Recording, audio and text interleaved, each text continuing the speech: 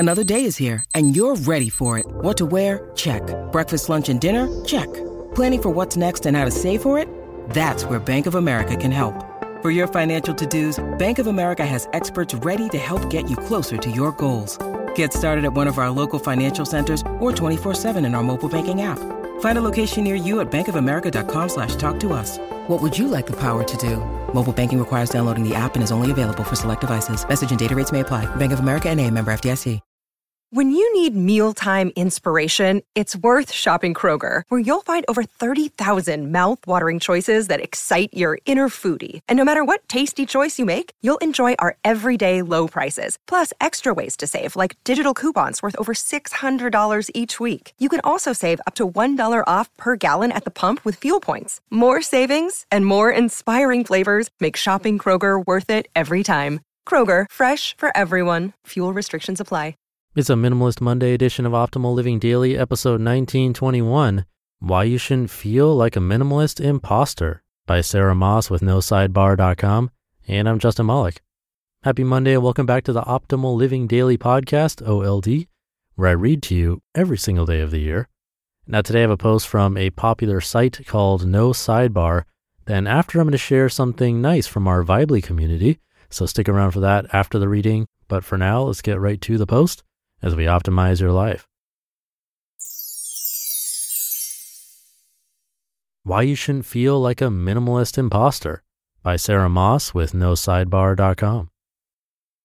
You've tried to build margin into your life, but it keeps getting gobbled up by committee meetings or work obligations. You've already decluttered your home, but the clutter seems to be creeping back in and you don't have time to go back through it again. Between your job, the kids' extracurricular activities, and everything else that goes with life, you feel like you're not getting any closer to your minimalist goals. You're frustrated and starting to feel like a minimalist imposter. Lately, I've been feeling like a minimalist imposter too. I write and talk about living with less stuff, less mental clutter, less worry, when my life is currently filled to the brim with stuff, clutter, and worry. I recently went from having one job to being in graduate school and working 2 jobs, which means that my life has picked up speed. What margin I had in my life has disappeared. Now I feel like I'm always short on time and surrounded by clutter. It seems like a real minimalist would look at my situation and say, give something up, just say no. Focus on getting rid of more of your stuff so that it doesn't drive you nuts. Here's the thing though, there's no one right way to be a minimalist. Yes, minimalism champions being more with less, but that doesn't mean that you're wrong for living the life you're living. Here are 4 tips I've reminded myself of lately, and I think they might help you too if you're feeling like a minimalist imposter right now. Number 1, live your life, but pay attention to where you can make some changes. At this point, you might not feel like you can cut anything out of your life, so don't. Just ride the crazy waves of your life for a while. However, pay attention to the patterns and rhythms of your daily routines. Keep thinking about what takes priority during this season of your life and consider if there are ways you can make small changes that'll improve your quality of life. For example, I've always enjoyed cooking meals from scratch. However, with my current schedule, I found that I'll buy fresh ingredients for the week, but when dinner comes around, my husband and I will go out to eat because we think we don't have enough time to make food from scratch. As you can imagine, that's been bad on our checkbooks and waistlines. Since recognizing that pattern, we've made a switch. Now we purchase frozen foods, primarily the healthier kinds that have vegetables and meat, that save us time and money. It's not the same as making meals from scratch, but it's also not eating out for every meal. I've recognized that in this season of my life, I'm not going to be as ambitious of a cook as I've traditionally been, and that's okay. Consider ways that you can make some relatively painless changes to your life. Determine what should take priority right now and try your best to not hold yourself to routines that just don't work for you anymore. Number 2, try to not get caught up in the busyness. It's one thing to be busy, and it's another to focus on how busy you are. If you fixate on your own busyness, you'll likely start comparing your life to someone else's. Theodore Roosevelt said it well, quote, "Comparison is the thief of joy," end quote.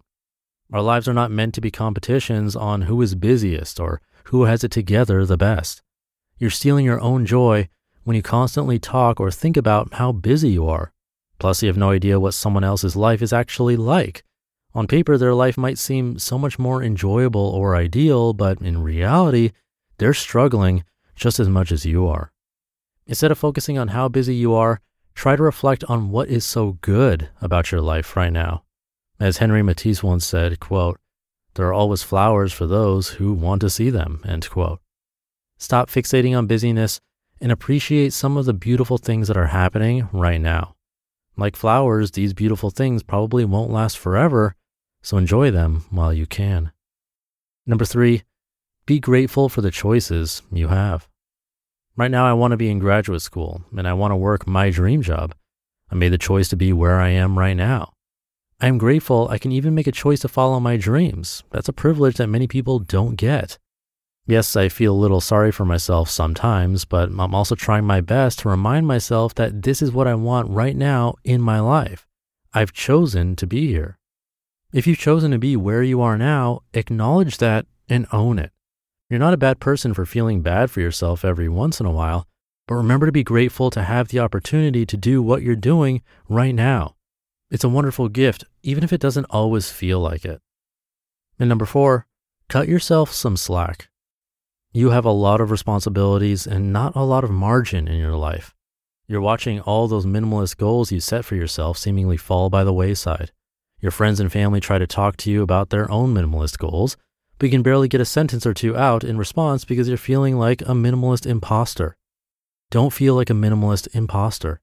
Instead, cut yourself some slack and practice self-compassion. Dr. Kristen Neff, self-compassion expert, provides a great framework for how to do this well. Be kind to yourself, consider that everyone has shortcomings, and be mindful of not being swept away by negative thoughts and feelings. I'm trying to do the same. My life doesn't look like a minimalist dream right now, but I know that doesn't make me any less of a minimalist at heart. You just listened to the post titled, "Why You Shouldn't Feel Like a Minimalist Imposter" by Sarah Moss with NoSidebar.com. Now I have another feature from our Vibely community. I shared one a little while ago, and we've been sharing one about once a week between Optimal Living Daily and Optimal Living Advice and Optimal Relationships Daily. We've been having a lot of great prompts on Vibely and then getting advice and interesting perspectives from you, our listeners, which is awesome. We definitely recommend you join if you haven't already. There's a link in this episode's description so you can share your wisdom and have fun back and forth with the hosts and other listeners about all the things we cover in the OLD network: finances, health, business, psychology, mindfulness, and more.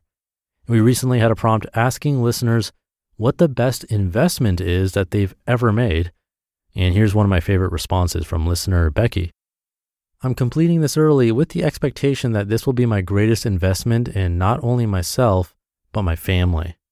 Backstory, I've been married for 5.5 years with 2 stepchildren, girls now 13 and gulp almost 16.